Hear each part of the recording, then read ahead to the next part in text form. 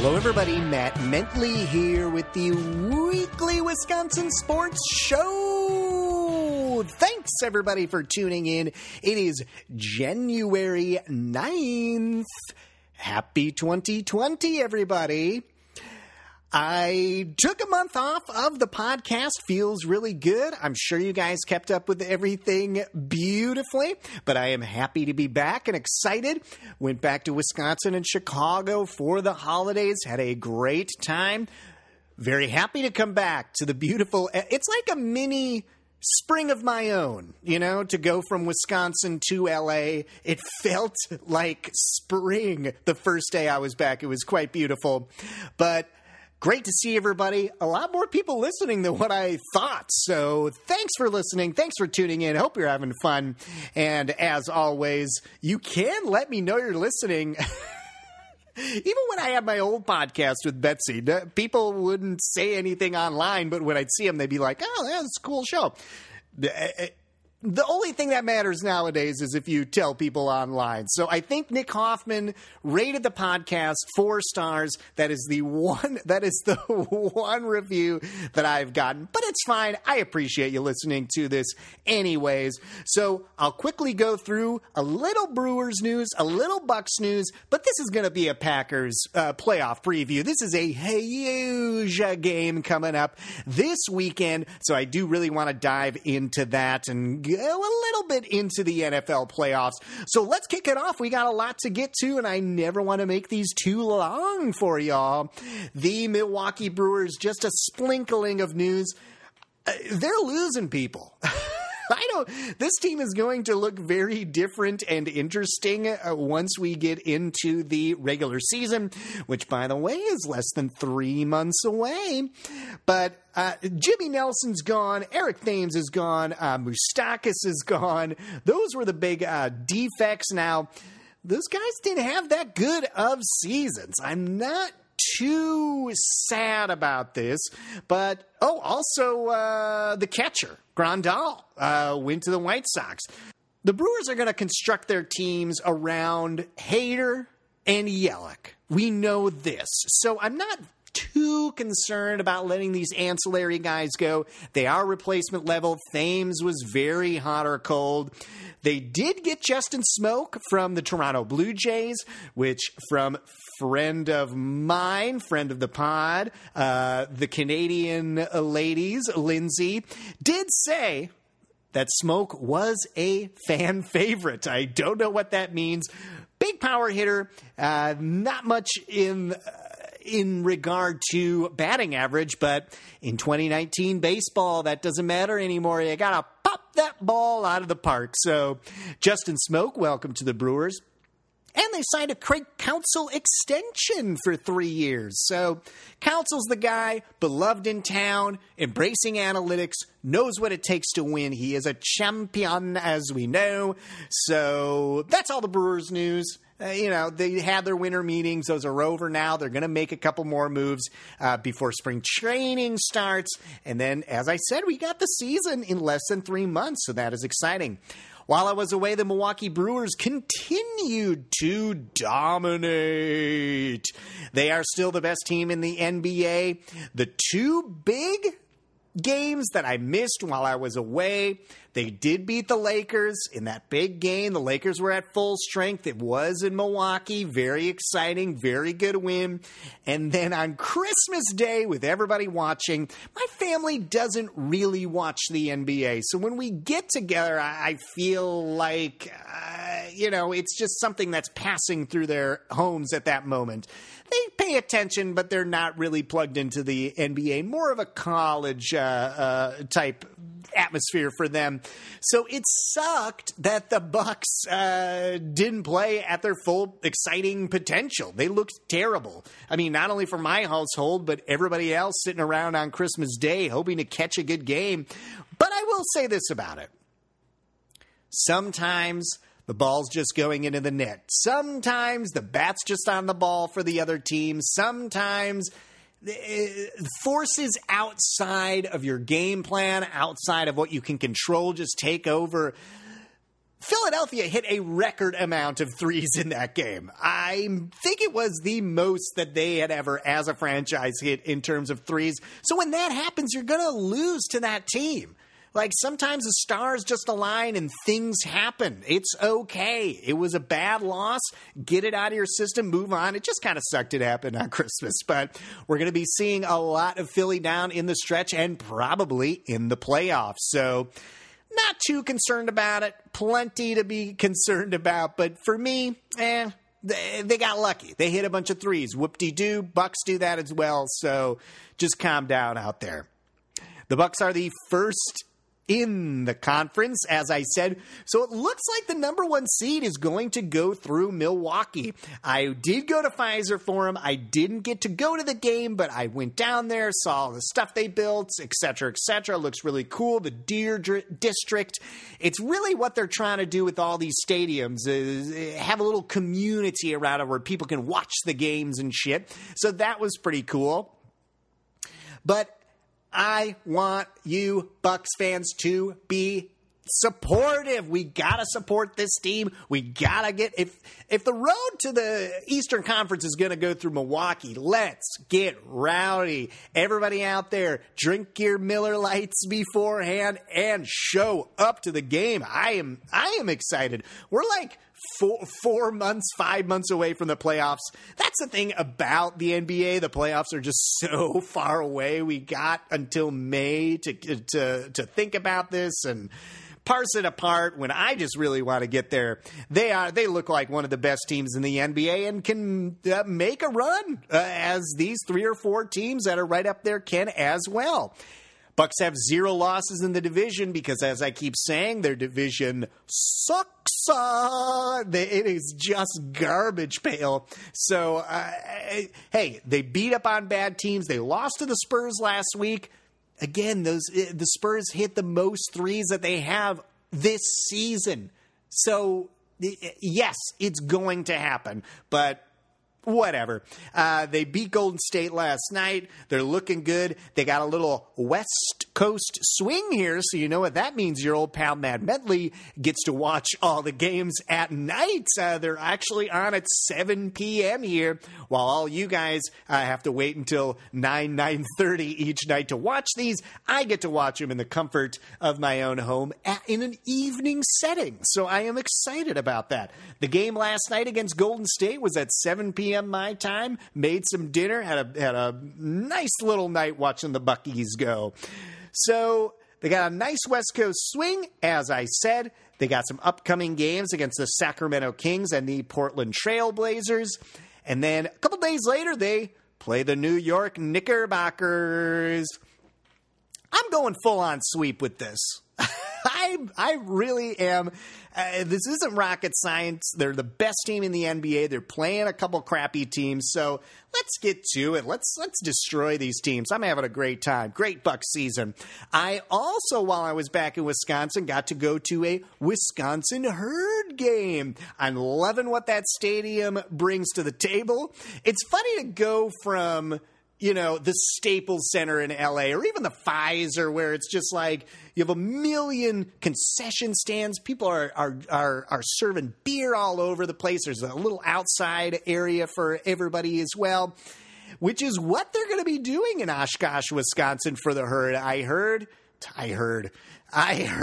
that they are going to be building a bunch of new restaurants, new housing around the stadium, trying to make it like a mini Deer District. That'd be really cool. Hey, I'm all for local economies thriving. So it was an almost sold out Wisconsin Herd game, but it was a lot of fun.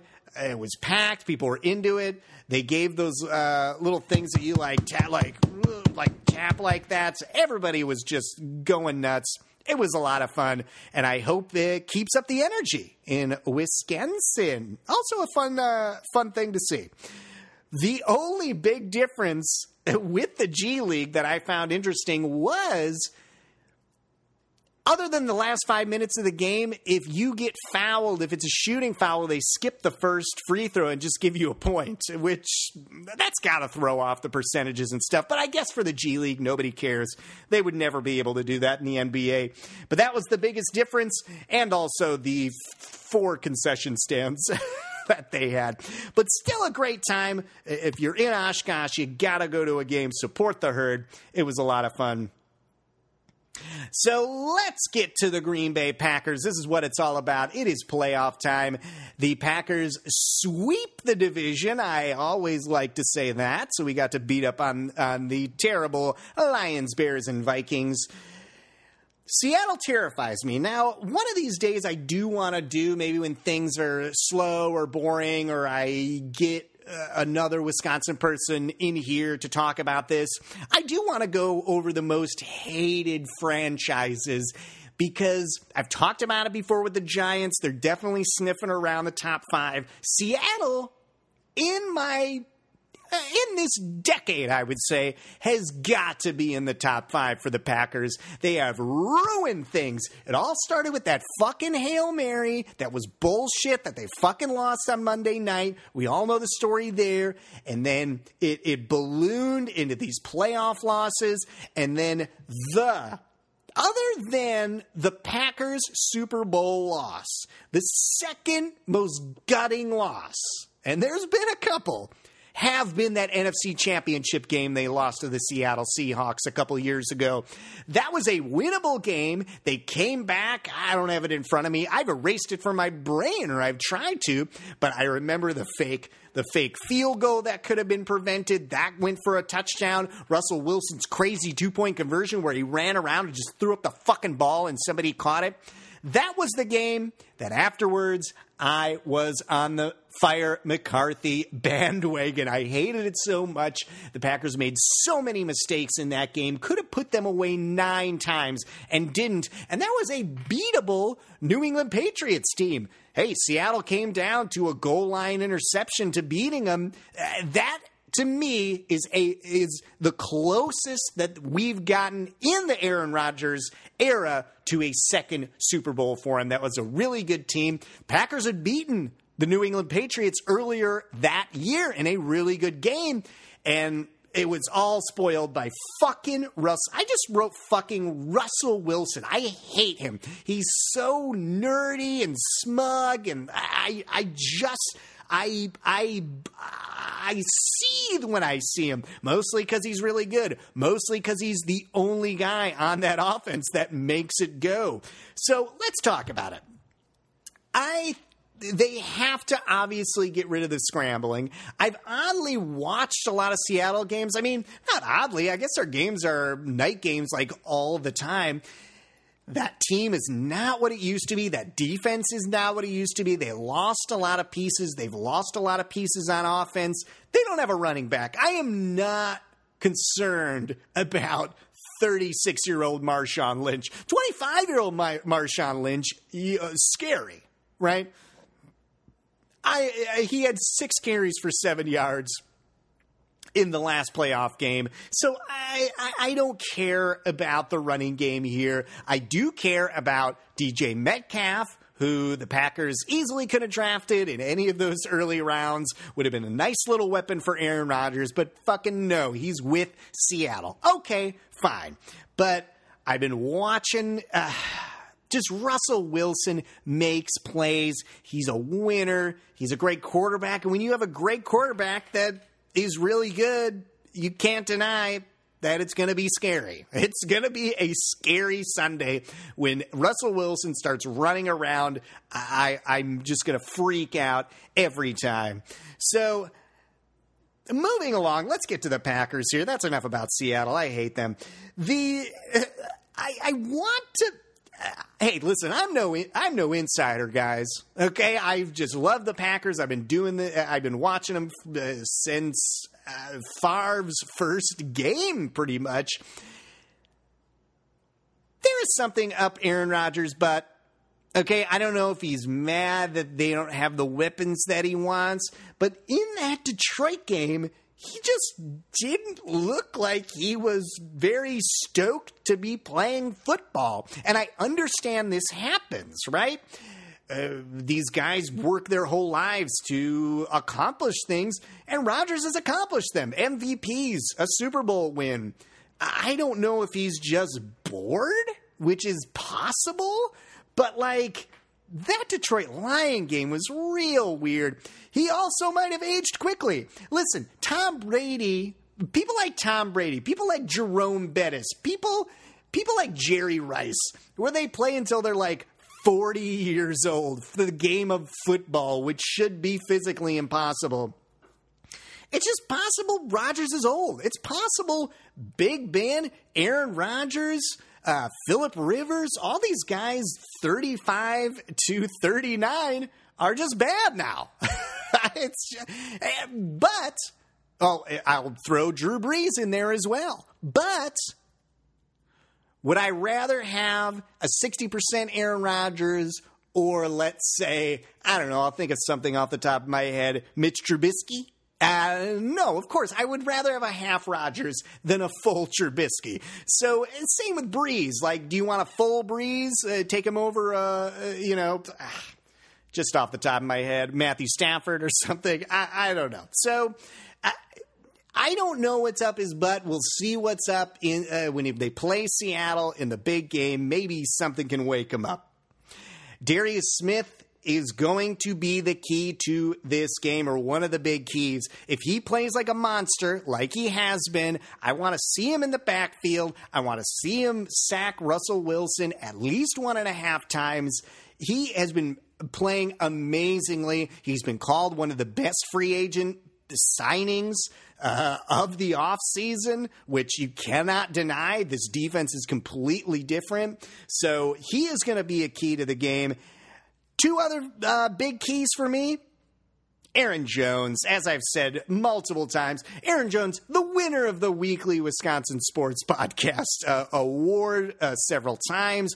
If it wasn't for him, they definitely lose 2 more games. He is so good and so vital to that.